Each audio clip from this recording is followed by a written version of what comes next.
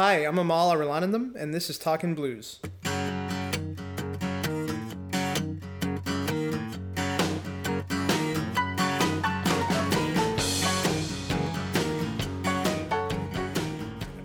not even going to attempt that name. It often ends in disaster for people who've tried. And before any gig where someone has to introduce me, invariably the person who's speaking will come up to me in a panic and be like, I've been practicing this all afternoon, but I don't know how to say it. And they'll apologize like 15 times in advance before they actually get to saying it. And then we get it down, and they'll say it right like 5 times in a row for me, and they'll get up onto the podium or wherever they're talking from, and it'll just be a disaster. They look at me like so apologetically after they like Amal and keep going. Yeah, I'm going to call you Amal. All right, that's good. So, okay, tell me about your background. What is your background? Born in Newfoundland, but my parents are Sri Lankan Tamil. Okay. And so somehow they wound up in Newfoundland. I'm not really sure how. Oh, we don't know? So I don't know. There are a lot of things that I neglected to find out about my parents for some reason. I know that they met in London, England, and they got married there. And then somehow my dad ended up getting he's retired, but he was an accountant, and he ended up getting a job at a bank in Newfoundland. And we moved to this tiny town called Victoria, Newfoundland, that no one's heard of. Which is whereabouts in Newfoundland? It's like center east. It's about an hour and a half west of St. John's. Okay. And so the joke amongst Newfoundlanders is like they'll say Victoria, BC, behind Carbonear, because the closest, like air quotes, major city is Carbonear, which is again a tiny town. But so we were born in Carbonear General Hospital, lived in Victoria. I think my parents moved there in the late 70s. What's the population like? How big is it? I want to say like a couple of thousand, if that. Okay. But we moved away when I was about 2.5 because my dad had ended up getting a different job at a bank in Toronto. And so he was flying back and forth, and it just got to be too expensive. And so we ended up moving to Mississauga. So for all intents and purposes, I grew up in Ontario, in Mississauga, a suburb of Toronto. Since the age of 2.5. 2.5, yeah. So you probably don't remember Newfoundland much. I have very small, specific memories of certain things that, and it's weird. I guess they somehow imprinted themselves in my mind at the time, and I know that they're real because my parents have confirmed it. We don't have any pictures of them, right? But there was like everyone knew each other in this town because it was so small, and my godparents lived down the street from us, and they would regularly babysit my sister and I. And I remember specifically the wheelbarrow rides that Uncle Reg was his name would take me for. And I remember the layout of his wife, Aunt Emmy's kitchen and house that I used to like roam around in. And I was able to describe it very accurately, but there's no we don't have any pictures or anything of it. So there's like a couple of things that I remember vividly, but other than that, no, I have no real connection to. That's pretty amazing though, from 2.5, because I don't think I remember anything from 2.5. It's weird. I remember a lot of things from a long time ago, but if you asked me what happened about an hour and a half ago, I wouldn't be able to tell you. It's called long memory and short-term memory. Yeah. So last time I saw you, we were sitting in Kerner Hall for the dress rehearsal of the Royal Conservatory Orchestra. Yeah. What were you doing there? So the soloist for the Elgar Concerto was a friend of mine that I went to McGill with. Oh, okay. And I guess she started there in the second year of my master's. She was doing her undergrad. And then we were also involved in some tours. We both played with U-Cello, which is the cello ensemble of our teacher there, Matt Heimovitz. Right. And we did like some small tours of the U.S., just a couple of dates in California. And we like kind of kept in touch. And she started at the Glenn Gould School there recently, and I just wanted to go see and kind of support because I knew I wasn't going to be able to go to the concert, and I wanted to hear how she was doing. And so is it more of a support thing, or were you there to learn? I wouldn't say I was there to learn. Okay. I was like, I wanted to hear her play because I was curious. She was always a great cellist. And it was really interesting it's interesting to me. I guess in some ways this is learning to hear how people that I knew at a younger age have developed over time. Right. Which was great to see because she like really commanded that stage Mm-hmm. and played with a lot of intensity and power and just it was really good and it was cool. It's always cool to see like someone that you like doing well and doing even better for themselves later on. Yeah, and also I think it was her first concert with a large orchestra. Yep. So, and so we interviewed her afterwards, and she was talking about how comfortable and confident she felt when she walked out. She was concerned about being Nervous and Yep. everything. And I guess she might have been, but as soon as she walked on stage, apparently everything fell into place, and she felt great about it. It's interesting how that happens. So my first experience doing a similar thing was with the McGill Symphony. Right. And in 2015, I played the Barber Cello Concerto with the McGill Symphony, and that was she was actually in the cello section for that concert. Okay.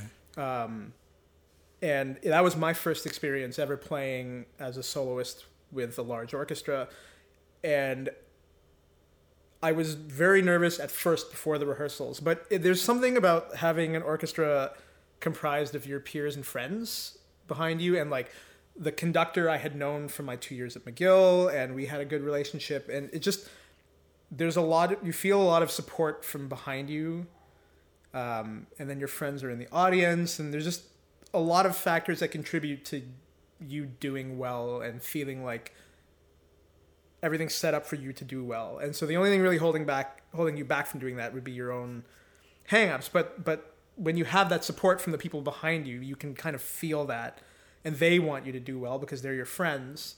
Right. And it helps calm you down, yeah. But tell me, okay, so you're a featured artist in front of a 70-piece orchestra. Mm-hmm. How long, tell me about the process of doing this. When you went up on stage, how long had you actually worked on the piece on your own and then with the orchestra? So I had started learning the Barber, I think 2 years before that performance, probably. Knowing that you were going to do that performance? No. So I, just like Hannah, I was given the opportunity to play the piece because I did well in a concerto competition. Okay. At McGill, and so then they gave me the opportunity to come back the following season to play that piece. And so, but before that, I had worked on it for over a year prior to the competition. Okay, and you're working on it on your own with my teacher, but not, and with a pianist most likely. That I did have a pianist for that, and usually that's the closest you'll get to the orchestra before you actually get rehearsals. But at this point, you're learning all the notes. You're memorizing it all.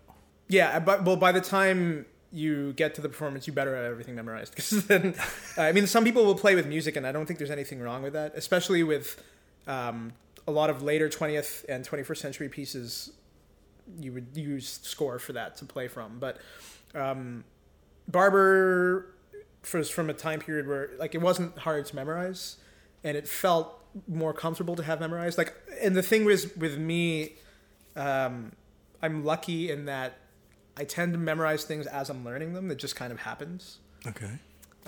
So that wasn't really a problem. But when you memorize, like what I found really amazing, and mainly because I'm totally non-musical, but during the dress rehearsals, they would stop and then start at a different place. Mm-hmm.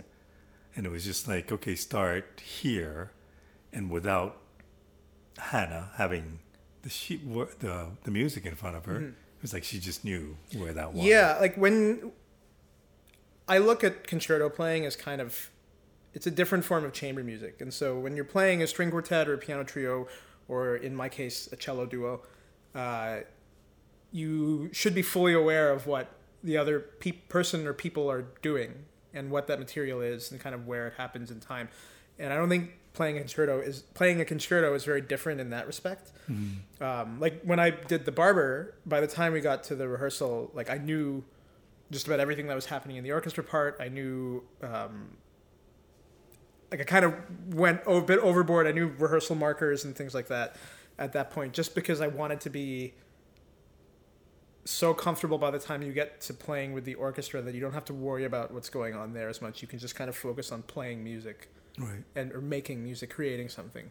But how much time are you spending with the orchestra? So with the orchestra, that depends. With a university orchestra, typically you will get way more time with the orchestra than you'll get with a professional one. So I had probably 3 or 4 rehearsals with them before the performance and 2 performances.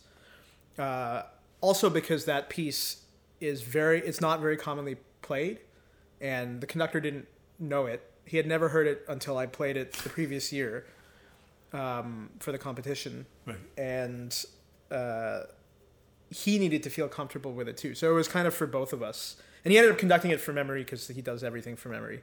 And it was perfect. So four rehearsals with the orchestra over what period of time? Just in 1 week. Oh, really? Yep. Wow. And typically, so it was 3 rehearsals and then the dress rehearsal. Okay, so these are all silly questions, but it's a world I know nothing about. Yeah, absolutely. So I presume before you did this, you had actually been in an orchestra, played in the cello section. Yeah, many times, yeah. Okay, so... I've been in that orchestra playing in that cello section. Right. So how different is it? Do things sound while you're sitting in the cello area with the rest of the cello players versus you being a featured solo artist? Very different, especially in that hall. It really depends on the hall you're sitting. Like in somewhere like Kerner Hall, it's kind of built in a way that no matter where you're sitting for anything, you can hear everything very clearly. Right. But one facet of sitting in a section is you do hear a lot of that section. And when you're sitting in front of an orchestra, you get kind of a bit more of the full picture. Right. Which is important because you need to be able to hear what other instruments are doing so you can play off of that. Like you can't just be focused on one side or one instrument or one section for the whole time. So how aware are you if somebody, and I don't know if this even happens, but if somebody screws up in the wind section or... wind section, it'll be really apparent because typically winds and brass will be one on a part. Right. And usually those are very important parts. So that's why there's so much pressure on winds and brass and orchestra, because they're basically soloists within the context of an orchestra. And so it's in a section, like a string section, you can make a mistake and no one will hear it except for maybe the people next to you. Right. Or if he has the hearing of like a hound, the conductor.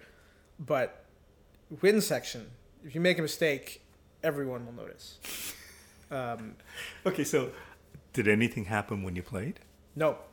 And you're very aware of everything that's going on around you. Yeah. Like, I just don't know how involved you get in the piece and into what you're executing versus what's going on around you with this mega piece orchestra. You have to keep a bit of a balance. Like you need to be involved in the music that you're making and exist in the moment. But there are also spots in the music where I'd be like, okay, in this section you need to think about this so this doesn't happen. Not in a way of like panic or fretting, but just a little reminder to yourself. So you're conscious of what's going on, but you're still trying to exist as spontaneously as possible.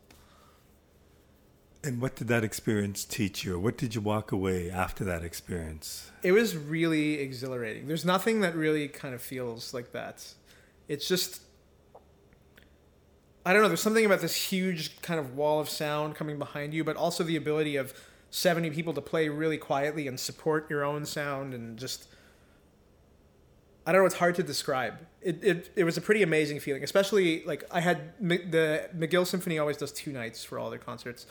And the first night felt good, but the second night felt like really, really, really good. I felt a lot more confident. Not that I didn't feel confident and comfortable the first night, but a lot of things fell into place in the second night, and it just was... I find that my best performances, I will remember nothing about them immediately after I'm finished playing. And it's hard for me to pick moments out of the performance because like that's when you're in the zone, right? And you're so just involved in creating something and expressing yourself, basically. But when you say you don't remember anything, you remember the fact that... I remember the fact that I played something.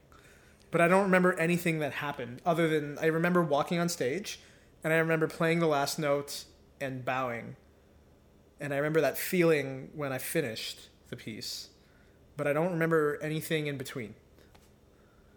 And the only way that I can recall this is there's a video of it. Right. And then when you watch the video, what's it like? It's really interesting watching myself play and hearing it, because I don't remember any of it. Because you're just so in this different zone. It's like almost like an out of body thing. Mm-hmm.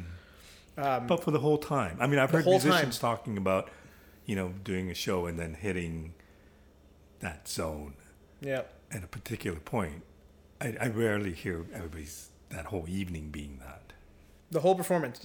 All of my performances that I've felt the best about have been like that. And it doesn't happen super often. It's happened with a lot of VC2 stuff. And that concerto performance was one of those rare moments where everything just clicked, and I don't remember any of it. Is that a good thing? That's a good thing, I think. It's not good to dwell too much on those kinds of things, because as musicians, especially as classical musicians, there's this almost destructive focus on perfection, like absolute perfection. Yeah. And we tend to get way too caught up in our own heads about trying to be perfect in every aspect. And in your practice, I think that's really important. You can't compromise in terms of quality in practicing. But agonizing over the little things that may or may not have gone wrong in a performance, or letting it affect you negatively, you're going to be miserable for your entire professional life. And a lot of people that ends up happening, right? It's easy to become jaded and to become, there's a lot of depression you see amongst not just musicians, but artists in general because of this, I think. This desire to be perfect and to never feel like incentive to keep working, I think. Okay, so are you telling me that you don't get hung up about... I do. Of course I do. Oh, okay. There's no way to avoid it, but you try to minimize that as much as right. possible. Of course, they'll have moments where, like, I don't think it ever goes away. You get these moments of imposter syndrome, and you feel like you don't belong in the field that you're in. Yeah. Or, like, why am I doing this when there are these people that are better? Or, like... Although I think that's probably in everything. I think so, yeah. I would say, for sure. But it's more of a matter of how you deal with it and rebound from it and get out of it. Yeah. And are able to keep going from that. But when I watch some amazing classical musicians, I'm awed by most of them because I just think they play so beautifully and they execute so beautifully. But I can understand that they might not feel the same and it wasn't as good as what they thought they could do. But I think that's what makes them better. Right? Absolutely. Yeah. I mean, you have to be your own worst critic, but I think it shouldn't be in a way that becomes detrimental to your existence. No, I totally agree. What Right. did surprise me was having been involved in a few recording sessions with some pretty world-class musicians and how they're very critical and how they have to take one note out and redo that or whatever.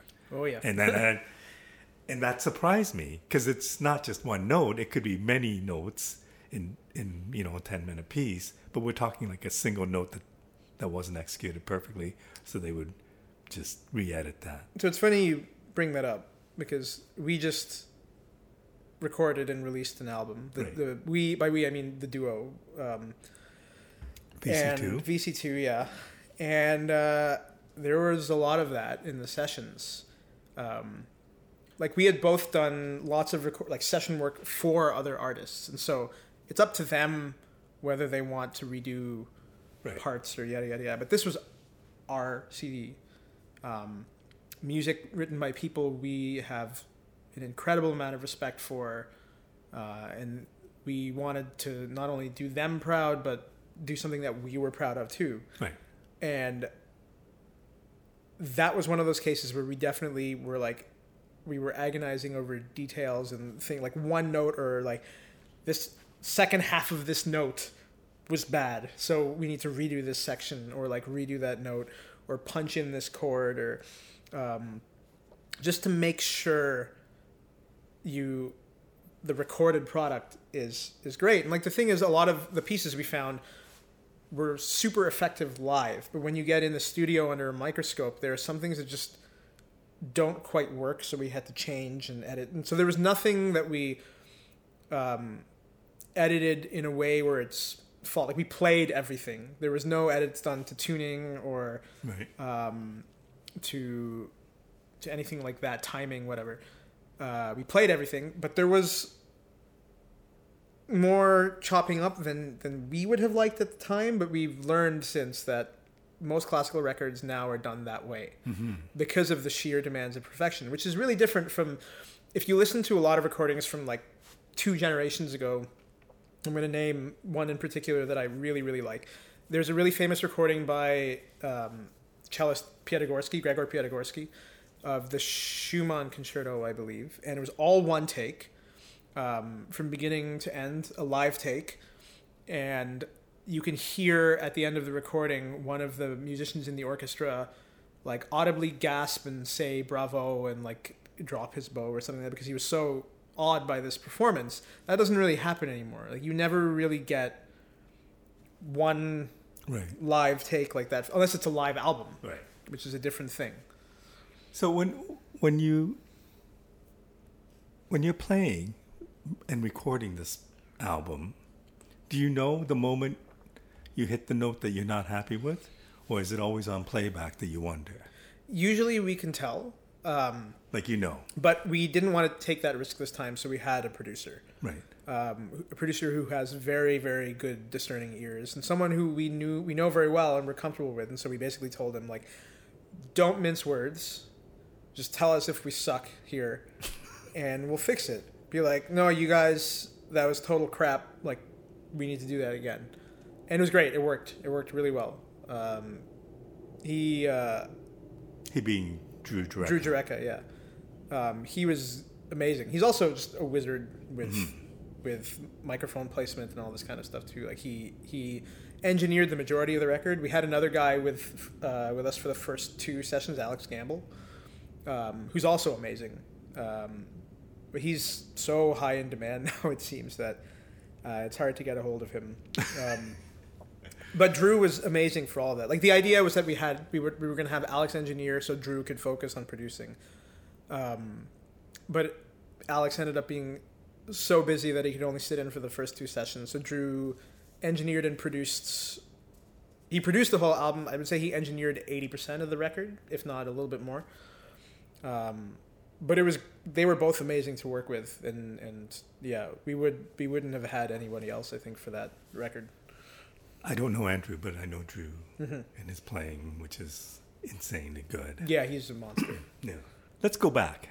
Go back to the beginning, because you didn't start off like many classical musicians at the ripe age of 3 or anything. Like I did.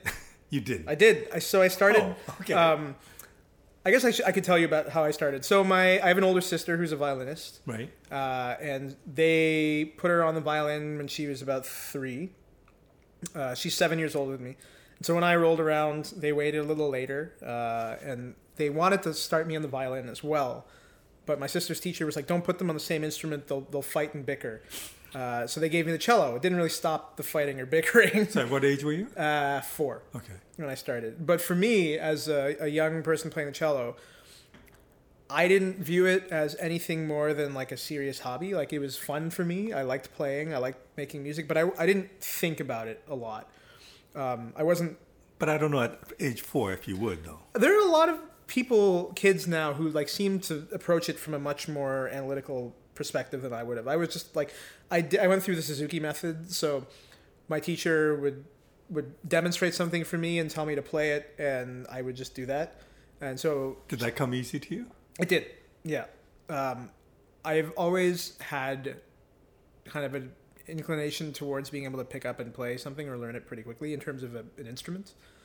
I also played the trumpet later in life, but we'll get to that eventually. So I played from the age of 4, but I like violently refused to do anything extra with it. They tried to get me into youth orchestras and things like that, and I just wouldn't have any of it. Group classes, I didn't want to do any of that. And finally, when I was about 13, my teacher and my mother convinced me to do the Mississauga Youth Orchestra. And I wish, though, I don't want to say I regret anything, but I wish that I had gone into youth orchestra earlier, because those were like amazing years and really important to developing as a musician and learning how to actually read music properly. Because with Suzuki, you do a lot by ear. So I always found that I was able to learn melodies by ear, and it got me pretty decent at improvising and things like that. But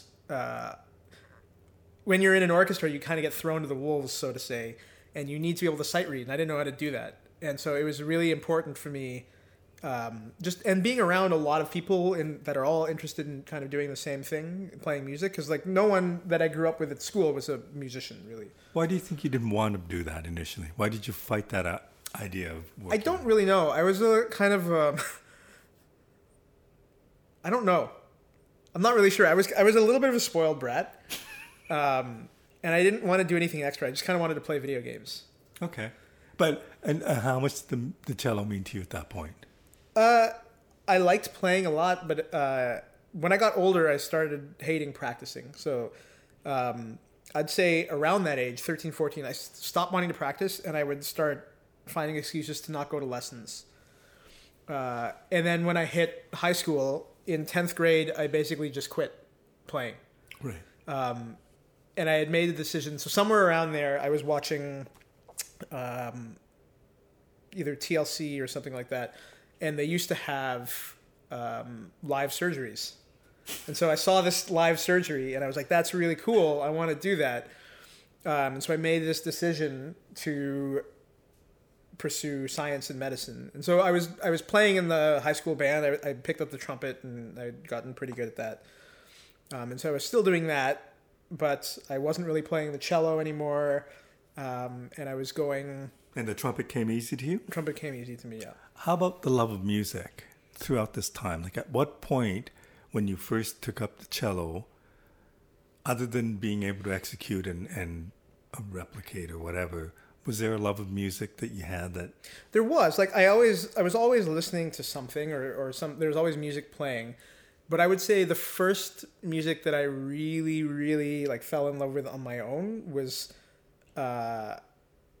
late elementary school, early high school was heavy metal.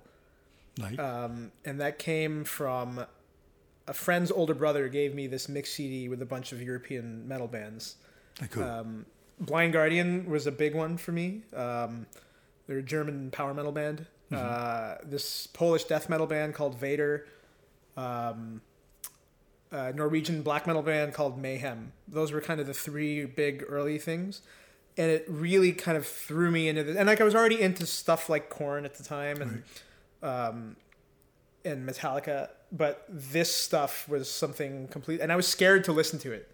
It was like because the lyrical themes were a lot more aggressive and dark and, like, for lack of a better term, evil than something like Korn, which is about teen angst. And then, like, reading about the history of some of these bands, that also terrified me. And so I would kind of, like, listen and be scared. Also, at the time, like, I was raised Catholic. Right. But I would never call myself a serious Catholic. And, like, towards the end of my elementary school years, I was baptized and communionized and confirmed and blah, blah, blah. But I wasn't really feeling it. But I still had a little bit of that Catholic guilt in me. So I would listen to this stuff and feel... Right. Like a little guilty, and eventually it just kind of took over, and it was a really, it kind of kept me sane through a lot of high school. I think it was a good way to channel, like, bad feelings into this music. And you're still playing the cello, or are you playing the trumpet? I was playing the trumpet in band. I wasn't really playing the cello anymore. I had started to play a little bit of guitar because of this stuff. So we talked about the guitar. Yeah. And then, is that what you were playing on the guitar? Yeah, I would sit in my basement and I would learn songs by, like, this band Death, and I taught myself how to scream. And my parents I think about what they must have been thinking now. They were, like, upstairs hearing the kid in the basement with this guitar amp cranked to 10, with, like, all the distortion you could find. playing really fast, aggressive music and like screaming at the top of his lungs. Well, but you're doing this as a solo artist. Did you ever get into a thrash metal band? I had a really crappy cover band with a few friends that played some Nightwish covers. That never we were gonna play at the school. I guess they called it rock. What do they call it? Rockstock. I think they called it Rockstock. But basically like a battle of the bands thing. We never ended up doing it though. Yeah, I didn't do that. And then I was going through the IB International Baccalaureate program at the same time, focusing on science and math. And I ended up going to McMaster for life sciences out of high school. And that's science was where you want to head. Science is where I want, yeah. But I didn't realize what it was going to be like in university, and it was the driest, most boring garbage that I'd ever encountered. And I was having it was just miserable. Okay, going back. Yeah. Tell me the difference between, not the difference, but tell me about playing your cello or your trumpet versus playing your guitar. Like, how did you approach music differently? Was it a very different thing? With guitar, I would learn everything by ear. And I learned to play a lot of songs by taking like the MP3 file, putting him into like Audacity, slowing him down, and then tabbing it all out. Right. And so I wrote out a lot of tablature and did a lot of transcribing, and then trying to play by like starting really slowly and working it up. And so a lot of it was just listening to recordings and playing. Whereas with cello, like there was, like I had sheet music. I would still learn things by ear, but it was more like written pieces. Metal bands it's a lot different now. There are a lot of trained musicians who are playing heavy music, but in that period, it was you were much less likely to encounter someone with a knowledge of writing music or music theory, and so it was all just. But you had that. I had that, but I didn't think about that when I was playing guitar, and I still don't even like now. It's better, but I'd never thought about what notes I was playing on the neck, and what notes were in a chord that I was playing or anything like that. I would just kind of learn this thing, and I knew where sounds were right on the instrument. Okay, so because I interviewed somebody recently who was telling me about two instruments they played, but one they could improvise, and the other one they couldn't. And it seemed kind of weird to me that they're musical and they could play two instruments, but they treated one very much like an improvisational piece, and then the other one was they had to be able to read. So at the time, I would say I was able to improvise more fluently on guitar because I was doing everything by ear. Right. Now I am much more fluent in improvising on the cello. So how much of the cello training helped you in your guitar playing? The ear training for sure. I think that was a big thing, and just left hand facility. Like I always had a very fast left hand, and that definitely translated to fretting work on the guitar. So that helped a lot, I think. So where does the trumpet come into this? Trumpet, my school didn't have a strings program, and so I signed up for music class, and like everyone has to get an instrument, and I listed my top three as tenor sax, trumpet, and then euphonium. I got given the euphonium. I got really good at the euphonium really fast. So within the first, I'd say, month of being at school on euphonium, they put me in the junior band, senior band, and wind ensemble. And then they needed a trumpet player, so they're like, here's a trumpet, try. And so then after about 2 weeks of playing the trumpet, I was first trumpet in the jazz band. So you could just make the sound properly in 2 weeks. Yeah. That's amazing. It just, I don't know, it just happened. I figured some things out, and I was still kind of enthusiastic about playing, and like I liked playing, but it was never, like I said, it wasn't anything serious. It was just like, This is a hobby that I'm good at, that I like doing. And all my friends, I think, had thought that I was going to go into music because of things like this. But you never considered this? No, it had never really crossed my mind. Okay, so you go into sciences, go to university and find that science is not as exciting as you thought it would be. Yeah. And so you hit a brick wall or a crossroad. Yep. So now what are you thinking? So in my second year, so my first year of university, I kind of coasted through, and like I passed all my courses, but my marks weren't that great. And by the time I hit my second year, I lost all my enthusiasm for being at university for that subject, and I wasn't really going to my classes or doing anything. And did you know what you wanted to do? Like, no, what was I had no idea. So Okay. what I really loved a lot in high school was English and philosophy, and incidentally, those were the two courses that I did the best in there. Like I still did well in sciences and maths, but English and philosophy were anything to do with language I really enjoyed.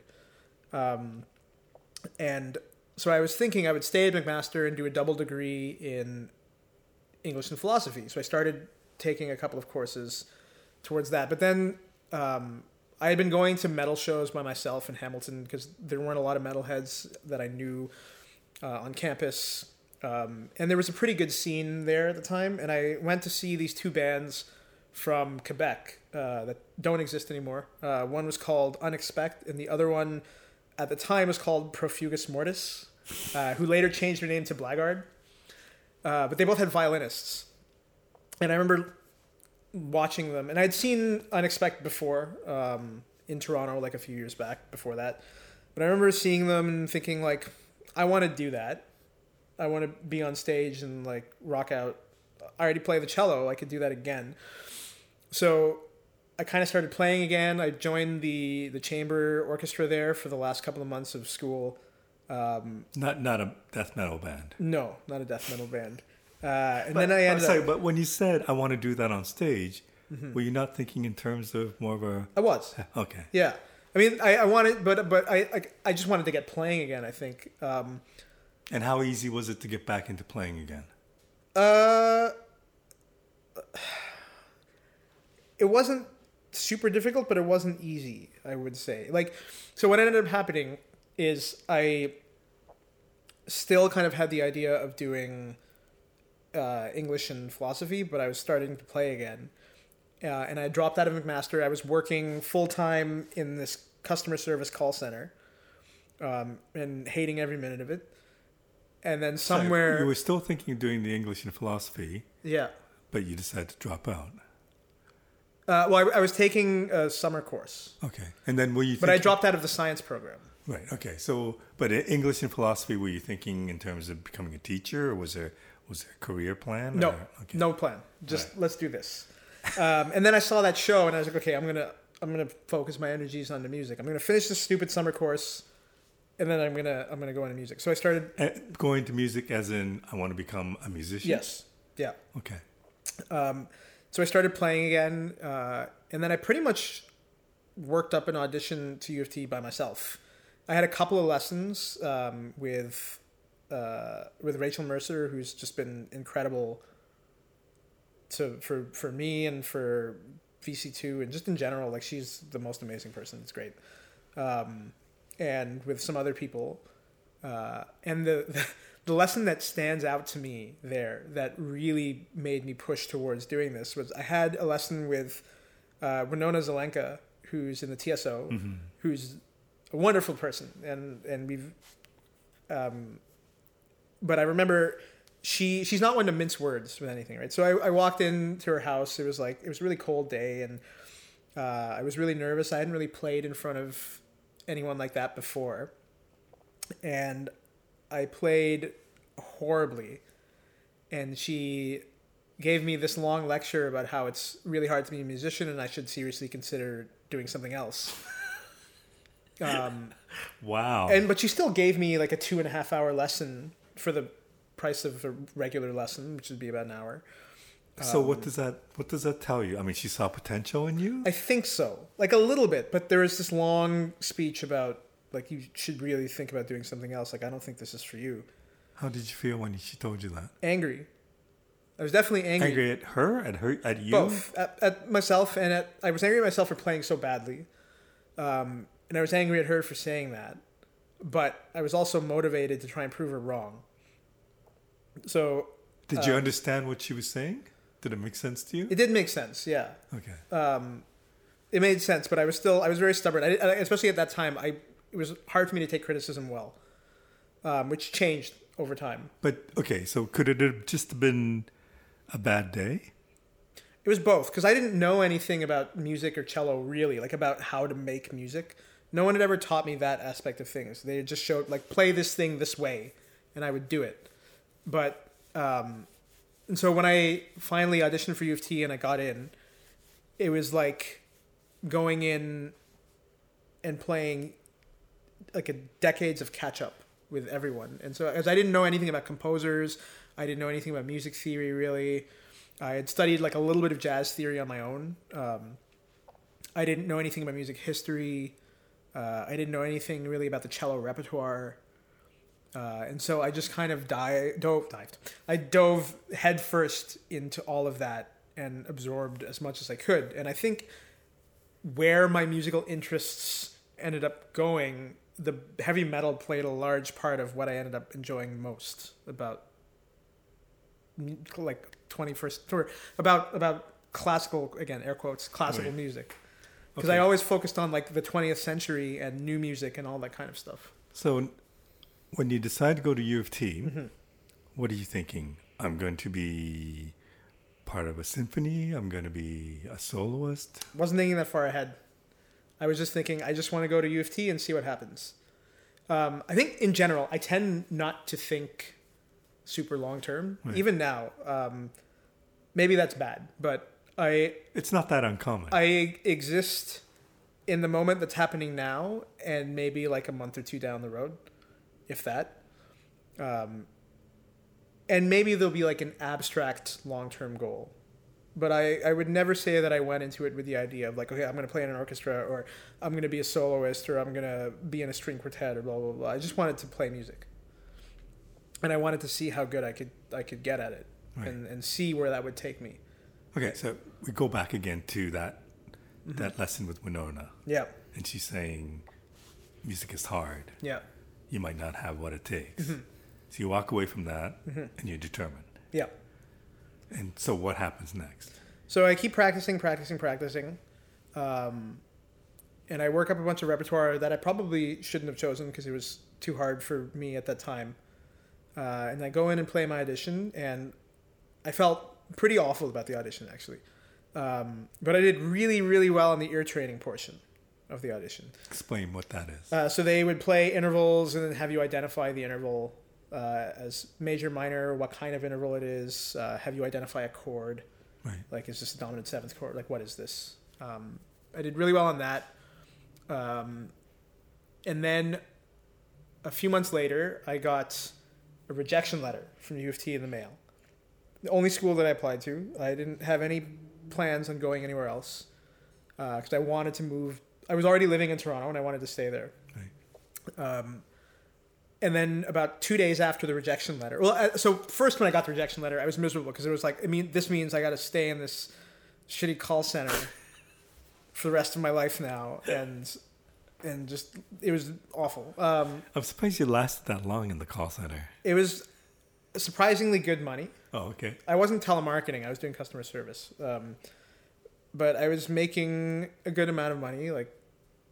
That put me up in a different tax bracket. So then 2 days later, I got a call from the university or from the faculty of music saying, "Did you happen to get a rejection letter from us?" And I was like, "Well, yeah." And they were like, "Oh, just disregard that. We're offering you a spot in the program." And I was like, "Oh, that's awesome. What happened?" And they were like, "Don't worry about it." I don't know what happened. I never really asked my teacher there about it. I know. It was like a big emotional roller coaster, like pardon the cliche, but like. Yeah, good thing you didn't do anything drastic. No, I wasn't planning on doing anything drastic, but it was definitely a huge low point to get that letter. Okay, so what did that teach you? I'm not sure. It was just a bizarre moment in time, and but the feeling of finding out that I was accepted was it was almost cathartic. This huge wave of relief just washed over me. I'm like, oh yeah, I'm going to be able to start fresh. And so then I met with my future teacher and started talking about it. And she like gave me a bunch of repertoire to look up. and I started researching a lot. And then about 4 months before I was supposed to start at school, I ended up breaking my left pinky, which was another huge setback because I was thinking, like, what if I can't use this pinky again? I'm screwed. Again, forever? Yeah, like, because it literally snapped. It was pointing to the side. Snapped at like the halfway point in the second, not the first joint from the bottom of the hand. How did you do this? Without being too graphic. So, something that I've always sort of really been into on and off has been weight training. But at that time, I was new to it, and I didn't know anything about proper form or technique or anything. So I didn't know how to bail out of a weighted squat with a barbell. And so I was down in the bottom of a squat, and I couldn't finish the rep. So I didn't know how to let the bar fall off. So I tried to stand up again, and I ended up falling backwards, and the bar basically wrenched my pinky to the side. And so I was sitting on the ground kind of dazed, and I was like looking at my hands, and I look at my left hand, and my left pinky is just pointing straight to the side. And so I'm thinking, oh, my finger's just dislocated. I'll pop it back into place. And so I pushed on it. And then I have this really hazy memory of like screaming in pain and then somehow getting to the hospital. Right. And as soon as they found out I was a musician, they admitted me immediately into the OR, or not OR, into the emergency room. I didn't have to wait in the waiting room. And they had this amazing surgeon come and set the bone. And So explain that to me. So, if you're a specialized, if you're in a specialized field where the use of certain things is required for your profession and you have damaged that, they will bypass you on the wait list to get you in immediately. Did you know this? I did not. Okay. So they brought me in immediately, set the bone as best they could because it was such a jagged break along the tendon. And then I did 4 months of rehab on the pinky. And it actually gave me a wider stretch. I see that. Yeah. So because it's sticking farther out to the side, I have a kind of a wider reach with the pinky, which is kind of cool. But that was another kind of moment of like, oh crap, what if I can't do this? Yeah. But it made me work really hard on the rehab. And then when I got to university, it was just full steam ahead from there. So how long did it take until you felt like your pinky was functioning the way you wanted to? It was about 4 months before I could put enough pressure on it to play without it hurting. Was that basically about the same time as you were going back to school? Yeah. So by the time September rolled around, I could use it, but it took a while to loosen it up more. And then it was just a lot of discovering things about music and playing. And like I studied with Shauna Rolston there, and she was like really key in talking about musicianship and artistry and color of sound and all these things that I had never heard about before, and just opening up this sort of world of making music as opposed to just playing a piece. Right. And so that kind of helped me explore my own technique and find ways to make certain things, which was then further refined later when I went to McGill for my master's. Okay. Are you still thinking, I just want to play music, I don't care in what form? Or now are you thinking, I'm going to join an orchestra? Or I had never really thought about orchestra life. What I was really passionate about was new music. So stuff in the 20th and 21st century, stuff being written now. And that was a big reason why I wanted to go to McGill, because the teacher there that I went to study with, Matt Heimovitz, has been such a pioneer in the new music world for cello, and has always kind of done his own thing and forged his own path, and he's been uncompromising with his vision of how he wants his career to be. And I admired that a lot, and he understood the repertoire, and there are very few teachers in North America that are passionate about that music and understand it and know it as well as he does. And so it was kind of a no-brainer to go in that direction. Okay, so how important is it as a cellist who wants to study and play new music to know about the old music? Very important. So you have to go through... You have to go through, yeah. Okay. I mean, playing Bach and Beethoven and Brahms and Schumann and teaches you all about beautiful sound and phrasing and dynamics and just creating a sound world and making, how do I phrase this? That's where the core of music making lies, I think. Right. And especially with someone like Beethoven, who even now still sounds new in some respects to this day, with especially with some of his later works. But it's extremely important. I think you should never forget or eschew that music. It's at the core of classical music. Right.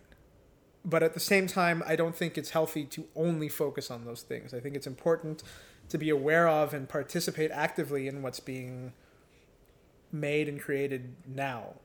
Because that's a reflection of the music of the day is supposed to be reflective of the cultural climate and society of that era. Right. And if you're only focusing on something that was written 200 or 300 years ago, you're not getting the full picture of how people are expressing themselves currently. And I think it's important to Yeah, the part that I'm not sure about is how much time do you dedicate to the masters or to what came before, and then how much do you dedicate to the new music? That's a good question. I don't really have an answer for that. I'm not sure. I don't even know if there's a right answer or not. But you're I think telling it depends me on you, because not everyone enjoys or likes playing or can do the current stuff right. well, right? But it's weird because the current stuff can be really melodic and accessible, whatever. But oftentimes it isn't. And I think a lot of people, when you say new music, it's like a lot of people who are not in the classical world, when you say new music, they think of very abstract. And the majority of it probably is in that realm. Mm-hmm. And people are writing from that perspective. But I think that's how people are feeling these days, especially in Western society. So much is uncertain, so much is up in the air, and there's so much turmoil that it's reflective in the writing of a lot of people. This sort of, I don't want to say darkness, but I think there's an element of that there, and uncertainty in the writing. But I think it's fine to accept that not everyone's going to like or enjoy that music, but I think it's unfair for people to just write it off as noise or unmusical garbage without trying to understand where it's coming from, which is where I think the organizations fail in their presentation of the music, which is what we try to do with VC2. Like, we have a lot of 20th and 21st century music that we will play, but we make sure to humanize it before we play it by talking about it a little bit, adding a personal anecdote, just something small to help connect the listeners to it a little bit more, even if it's something very abstract or strange or there's one piece on the album that people have, one of the comments that we got was that it sounded like planes taking off, or jet engines or something like that. But they appreciated that we talked a little bit about it, and like they were still able to digest it because they had a connection to it before hearing it because of how we presented the work. Right. It's unfair to expect people to like everything. That's not okay. So when you pick, I know you commissioned some people to write some stuff for you, but when you pick the the pieces for your album, are there some that you think, well, this is going to be tougher to sell, or this is not as accessible as others? Does that ever deter you from presenting it, or does it? I think you have to look at where you're presenting the music. Like there are definitely some pieces that we play that we love that we would be hesitant to play, let's say at a long-term care home, right? Just because. But although we have done some of it, and it depends on the home. It's gone over well in some places, but I think read the audience. You have to read the audience. But I think people will never learn how this stuff sounds and how good it can be if you don't take the time to present it, or if you don't let artists present the repertoire. And there's still this fear about bringing in new music, especially new Canadian music for some reason, amongst presenters. because I think they fear that their audience is not going to enjoy it. But how is the audience ever going to expand their palette if you don't let them hear what's going on? Right. So it's a bit of a catch-22, I think. So VC2 came together because you were asked to form a cello duo doing some popular music. That's right. And I presume, as you had witnessed with me, that when you do popular music, the people respond, not kinder, but they respond to it very easily. They do, yep. So what does that tell you? Or how do you approach presenting music differently because of that? I don't know if I would say we approach it differently. I would say, well, maybe in a sense. We try to approach our classical concerts almost as if they were a bit of a rock show, in the sense of like, classical music is kind of the only genre where people don't talk about things between pieces or between songs. Mm-hmm. There's no banter with the audience. There's no jokes, and it's becoming more common to do this now, but it's still not as common as I would like, I think. And if you go to any other concert, you'll have the artist talking to the audience. Even something like Indian classical music, it's paramount that the performers talk to the audience, even if it's something simple as saying the name of the rag they're about to play. Mm-hmm. And we're the only people that don't really do that, and I think that's only contributing to the inaccessibility of everything and the art form becoming more and more niche. So in a sense, I guess we've made sure our presentation is more like that. It's a little more casual. Like, we're still a classical group. Right. We still dress in suits when we play sometimes, but we try to keep the vibe on stage a bit more light. And I saw you at the Ottawa Chamber Festival, mm-hmm. but how has that been received, your approach to performing and talking? Really well. We've come a long way since then. I think we've become more comfortable with ourselves and with talking to audiences and with our delivery and timing and all that kind of stuff. And as we've done it a lot more, like when you saw us at Chamberfest, we were still we're still figuring things out. We're always going to be figuring things out. But that was kind of right around this time where everything was starting to take off, and we were really trying to smooth everything out and streamline everything. But everywhere we've gone, that's been received incredibly well, and it's usually one of the first things people say when they talk to us after is like, we loved how you handled yourselves. You're like, the banter, it made everything a lot more enjoyable. Like, we had never heard stuff like that before, but it was great that you talked about it. And like, we liked hearing about yourselves when you told your stories. Like, a lot of great feedback about that. So that's something we'd never stop doing, I think. Has there been any negative feedback? I don't not to our faces. I mean, I'm sure people have. There's never going to be only positive feedback, but we haven't had any negative feedback specifically to us. I'm sure it's been there, but we haven't heard any of it yet. Or people saying, "Well, most people don't talk in between pieces. Why are you guys doing it?" Or nobody's ever questioned. Well, I think the closest thing to negative feedback. So we like telling really corny jokes. I think Brian actually talked about this in when he came and talked to you, but. A lot of the shows that we've done here, people either don't find us funny or don't like to laugh. They don't like to make sounds in between pieces, because like, we would tell some jokes and maybe our delivery was off, I don't know, but we would tell these jokes on tour in the East Coast, and we would tell them in like small cities in Ontario, and we'd get a lot of laughter and chuckles and people responding really well. And then we'd tell them at a big show in downtown Toronto, and everyone would just, yes, I will hear the classical music now, please. We didn't come to this concert for jokes, music kind of vibe, like very serious kind of thing. I don't know, and I don't know if that has to do with us or if that has to do with the audience. That's the closest thing to actual negative feedback, I would say. Okay, so this is still a new thing. I mean, you guys have been together for a few years. Yep. You just recorded your first album. Mm-hmm. and I know you don't make plans, but is there a plan? Like, I know you just got signed to an agency. Yep. There's tour plans, but beyond that, is there a 2-year plan or a 5-year plan, or what you would like to see VC2 accomplish? That's a good question too.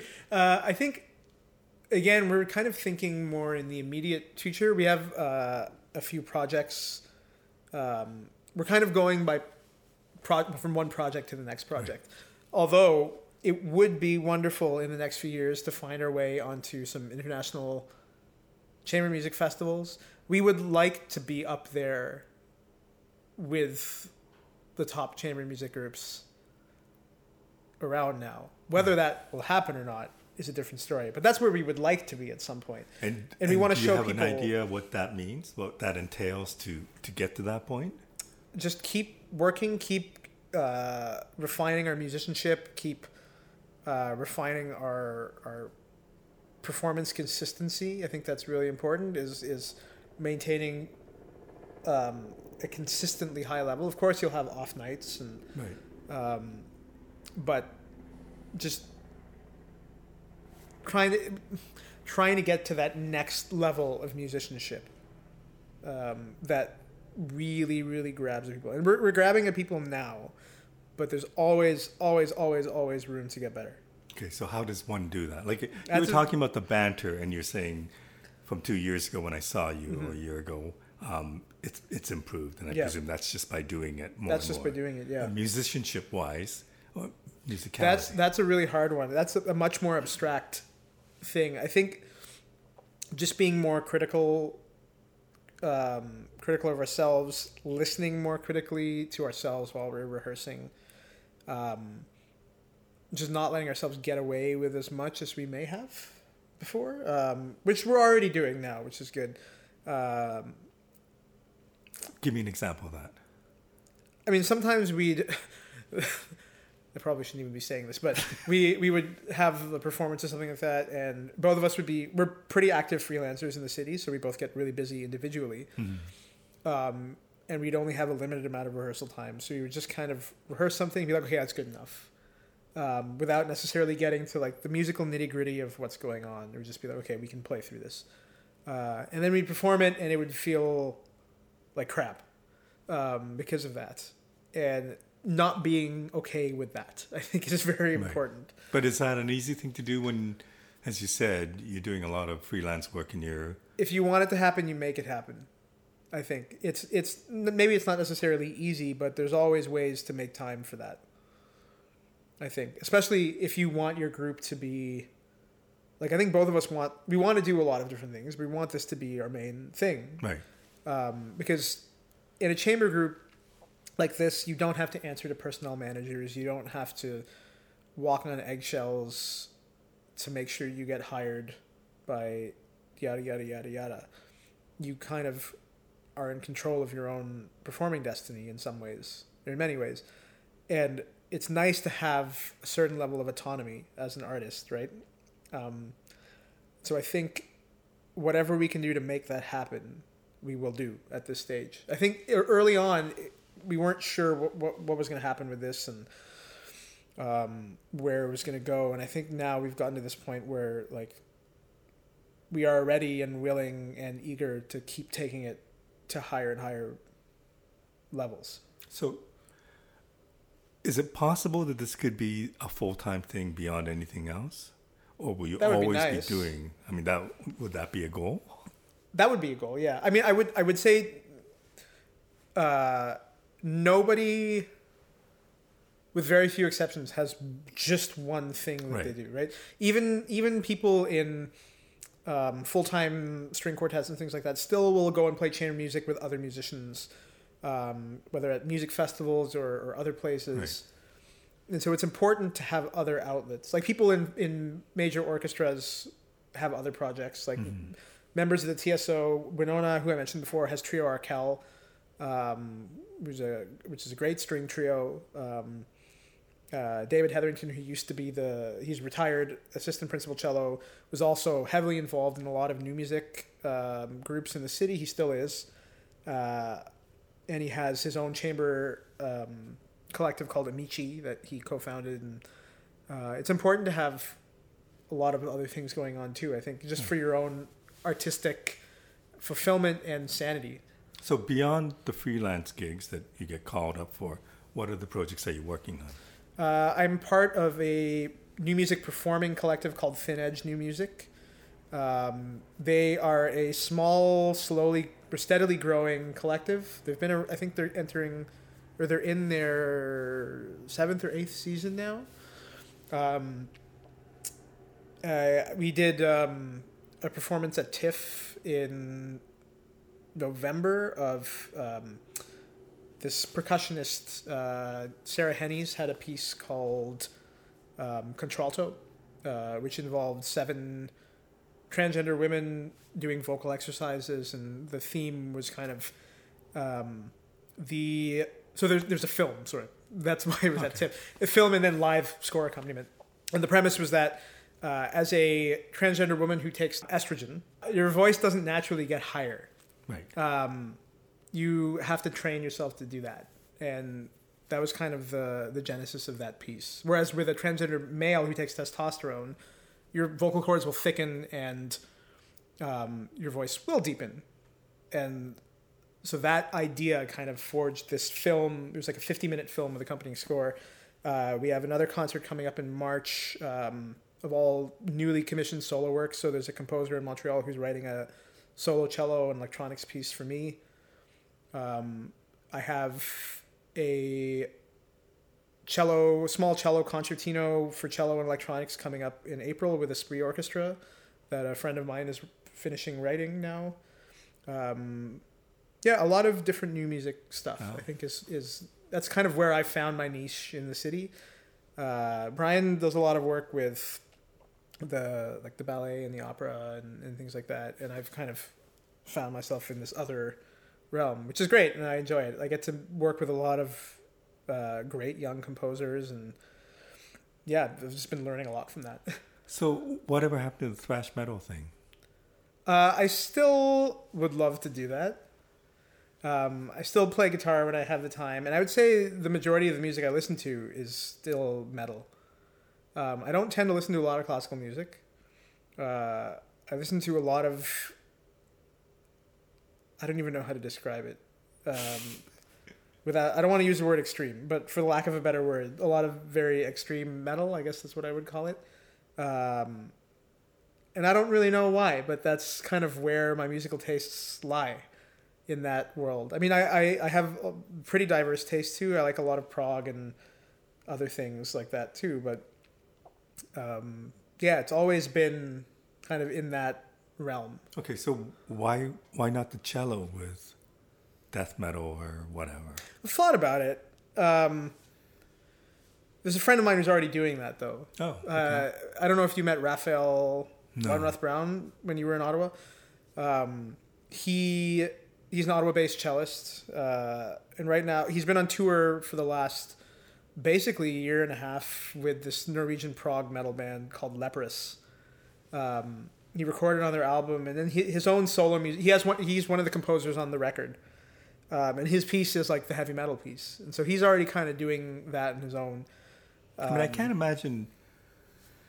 There was a time when I was growing up where like heavy metal would have been a big thing, and there would have been money in some of the bands. There isn't. I'm not sure if there is anymore. There isn't. There kind of was in the mid '90s when like Pantera came around and kind of moved things out of the grunge realm, and they made metal and guitar solos popular again. But there's no money in heavy metal. Even the most popular touring acts are barely making money. Like it's hard to do that if you're not Metallica. Yeah. I mean, they're all like they're millionaires at this point, but in terms of like death metal, thrash metal, black metal, that kind of stuff, you're at that point you're not doing it to make a living. But I also would like to make a living. Okay, how much does money come into what you do? I mean, while this is my passion, it's also a business. Right. And so that is very important. There's lots of things that I've done for way less than I would normally charge. because there's sort of like the gig trifecta, right? Good people, good music, good pay. And if it has two of those three things, it's worth taking.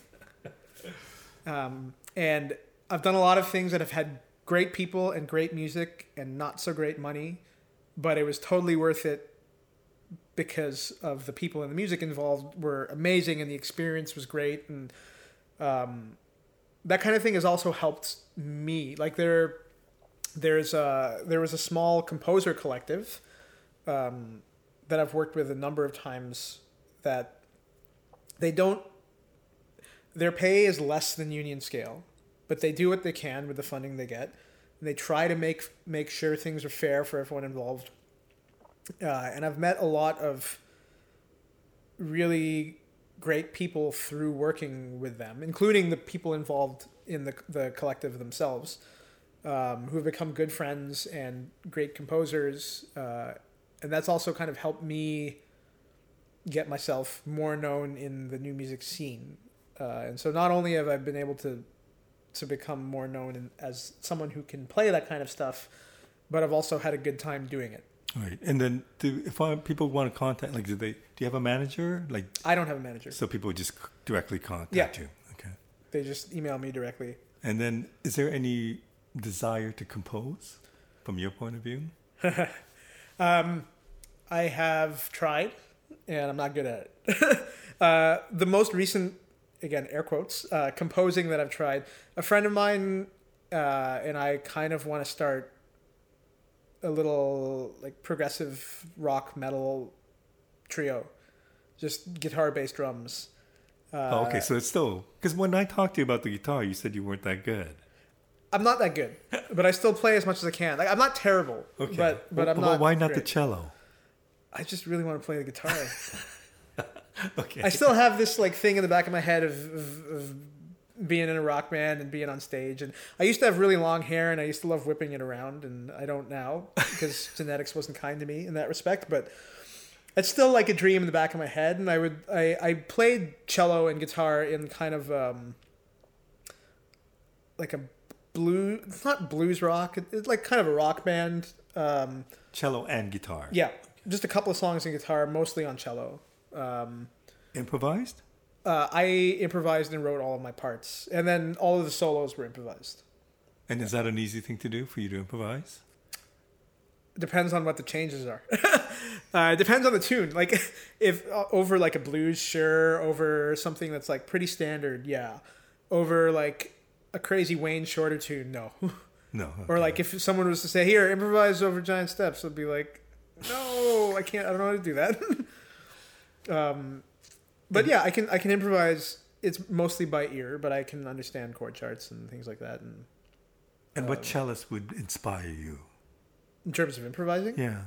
Oh, there's a number of amazing cellists who play and improvise in the Matt Brubeck for sure, who's one. And he was one of the composers. He was one of the composers. Yeah, he's just a great guy, and he's like ridiculous improviser. Mike Block, who plays in the Silk Road Ensemble and is also an amazing cellist. Eugene Friesen, Eric Friedlander are both also great improvising jazz cellists. And then if you want something like a little more crazy but in the bluegrass realm, Rashad Eggleston is kind of a madman of the cello. He plays in the really unorthodox way. He kind of developed the cello strap. There's a lot of crazy ricochet stuff, and he has a kazoo strapped onto the side of his cello that he'll like improvise melodies on while playing basically rhythm bluegrass guitar on the cello. And then doing all sorts of crazy things and like hanging upside down and playing, and yeah. So we can still see you potentially as a guitar player one day. Maybe. I mean, I would love to have like something that would be more of a fun project, just to do like fun little gigs. I wouldn't expect to make any money playing guitar. I just really enjoy it. There are a lot of guitarists that I love and admire, and there's something about rock guitar and metal guitar that really appeals to me. And they're like, even some of my favorite, for lack of a better term, jazz guitarists had their start in, I guess they're more fusion guitarists, but they had their start in rock music and like shredding. Mm-hmm. Like someone like Wayne Krantz or Greg Howe, who like started off as like 70s and 80s shredders and developed a lot of jazz sensibility and learned phrasing and learned chord structure and theory and voice leading. And now they have both of those elements in their playing. That's always been really interesting to me. Like the guitar has always been fascinating to me, somehow more so than the cello.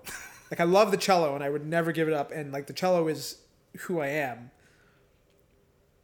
But in the back of my head, sometimes I'm like, well, what if you played the guitar?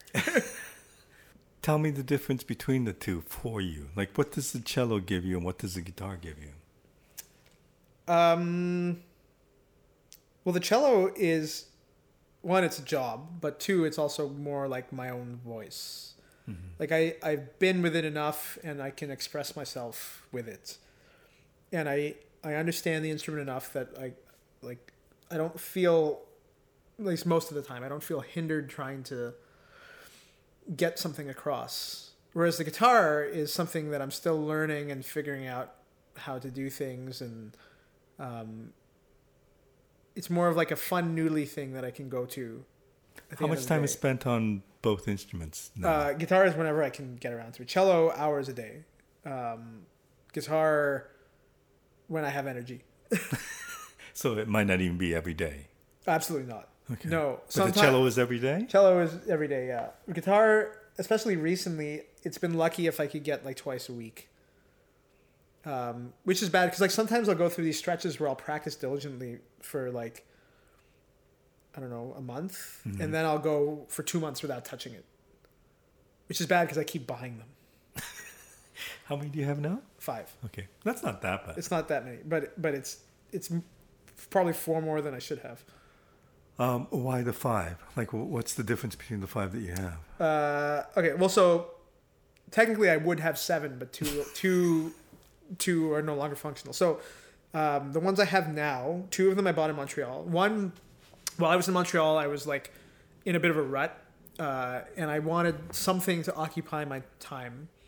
So I went on eBay and found this guitar shop in Ottawa that was selling a really nice Godin guitar at a really good price. So I just bought it.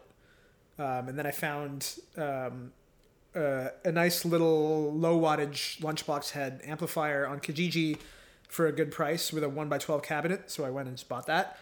And then I would practice in my room. And then I got in this habit of surfing gear forums. Mm-hmm. There's one that I like really love called 7string.org, which started off as a forum geared towards extended range guitars, so 7, 8, 9 string guitars. Right. So I started reading more about gear and browsing a lot of Kijiji, and then I found this really old 1990 Japanese-made Jackson guitar that I had been kind of lusting after for a while. Again, at a really amazing price. So I went and bought that. Right. And then I had also been lusting after a V-style guitar for a while. Especially the Randy Rhoads shape, mm-hmm. which is kind of like an offset V where one horn is longer than the other one. And I found a guy in Australia who was selling one, again, at a good price. Was the V for the look or for the sound? The look. Okay. Absolutely the look. Again, as someone who's like a huge metal guy, like the Flying V is like... Yeah. Or like just pointy guitars in general. And I had always wanted a V, and this happened to be a really nice one. So I picked that one up. I probably shouldn't have. I still don't think my parents know I spent that money on that guitar. Don't tell them about the podcast. Yeah. Then I moved back here, and since moving back here, I didn't buy any guitars until recently, where I found an American Stratocaster for a really good price that I picked up. See, this is the thing. If I see something... Stratocasters aren't really metal, though, are they? No, but I really wanted a Strat. Okay. There's something about the feel and sound of a Strat. And you can play high gain stuff with single coil Strat pickups and still have it sound great.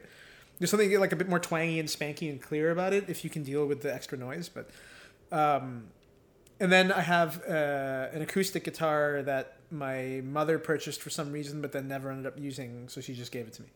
So when you pick up the guitar the next time, which guitar do you pick up? It depends. Recently, I've been playing the Strat a lot, just because it feels... I mean, they all feel great. The Strat and the Godin, I think, are my favorites.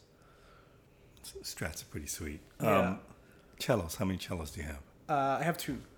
Okay. So I have my wooden cello, which I've had for a bit over a year now, or maybe 2 years. I can't remember. When did I buy it? But I hadn't really owned a professional quality cello in a long time. I had this workshop cello that I was playing on for a while. That I bought it in the year 2000. And then throughout my undergrad and some of my masters and my time at GGS, I was borrowing instruments from various people. And then eventually the cello I was most recently borrowing, the owner wanted back. So I was kind of like, okay, I need my own cello at this point. And So that's a concept that's really bizarre to me. Like you borrow or somebody lends you. Because they're so expensive, right? Yeah. So when you have that, does it feel like your own, or does it feel like it's a temporary thing? And you will, in the back of your head, it's a temporary thing. So at least for me, it was hard to get really attached to the instrument. right. It's still sad when you have to let it go and go back to Sure. what you have, and the one that I most recently had, I was playing on for three years or something like that before I had to give it back. So I got pretty comfortable with it. But the one I have now, I love. And then I have the carbon cello. Right.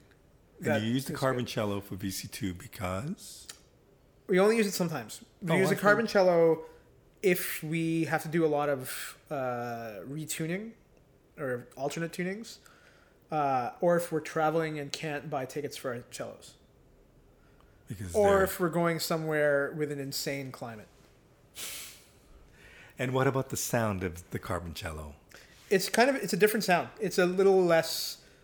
It kind of has its own sound. Although recorded, it's hard to tell the difference. It seems like live and under your ear, they feel and sound different. There's something less earthy. Yeah. I guess that's a good way to put it. I don't know. It's a different thing. I used the carbon cello as my main instrument for a couple of years at U of T, and it's nice. But visually, a lot of people get turned off by them. Do people frown upon them? Yes. I definitely got a lot. There was a lot of prejudice against my carbon cello when I was using it at U of T, from students and faculty. Oh. But it makes more sense. It's more practical. In terms of moving around, like playing outside, like not having anything shift or whatever, yeah. And they're much harder to break. Right. They don't sound as good as a good wooden cello, though. There's no getting around that. They sound great, but a nice wooden cello is just... So that would be your preference. Yes. Just touring is a real pain. Yeah. You have, I presume, an exciting year coming up. I mean, It's been a busy year this year, but next year is going to be even bigger. Yes. Tell me a little bit about that. So in terms of VC2, we have a CD release show coming up in January with our friends in Le Dome Ensemble. Then we have a few other things scattered around there, some projects in the work. We have some new commissions coming in. And then in October, we'll start the first half of a tour of the prairies through this touring organization called Prairie Debut. And so that'll take us to a lot of parts of Canada that neither of us have been to. Like we've seen a little bit of the prairies. Like we've both been to Regina, Saskatoon, Right. Brandon, Manitoba. Brian maybe has been to some other parts of Alberta. We've both been to Calgary and Edmonton. But this tour is going to take us to a lot of smaller communities that aren't always serviced by the arts. And that's a big part of Prairie Debut. They want to get the arts out to communities that wouldn't normally have access to them. Right. And so we'll get to see a lot of the prairies. And then the second leg of that tour, I think, is going to be sometime in January, February, which is going to be a little crazy out in the prairies at that time of year. So for somebody who doesn't plan that far in advance, you have gigs like coming up over a year from now. Yeah. That's so pretty cool. that we have to plan for. That's about as far as I would go. For me. And then I have a couple of commissions coming my way for myself. There's the one for Thin Edge, and then there's the small concertino with the Spree Orchestra in April. And then there are a few other people who I think we have some projects on the go together, pending grants. But so the commissions, how much time do you have to learn and then execute them? Well, the main commission for this VC2 tour, hopefully we'll have... ideal thing would be to have them no later than 2 months before you have to play. The concerto I'm supposed to be getting in January, and the concert's in April. The other piece for solo cello and electronics I'm supposed to be getting early February, and that concert's in March, mid-March or end of March. And then the piece for VC2, not sure. Hopefully we'll get it July. We had like a small fragment of things that the composer asked us to improvise over, and it already seems like it's going to be pretty crazy. So hopefully we'll get it soon. Cool. Thank you so much for doing this. Yeah, It was been a really fun pleasure. talking to you. Yeah, absolutely. This is great. I really appreciate you doing this. I'm really glad to have been here. Thank you.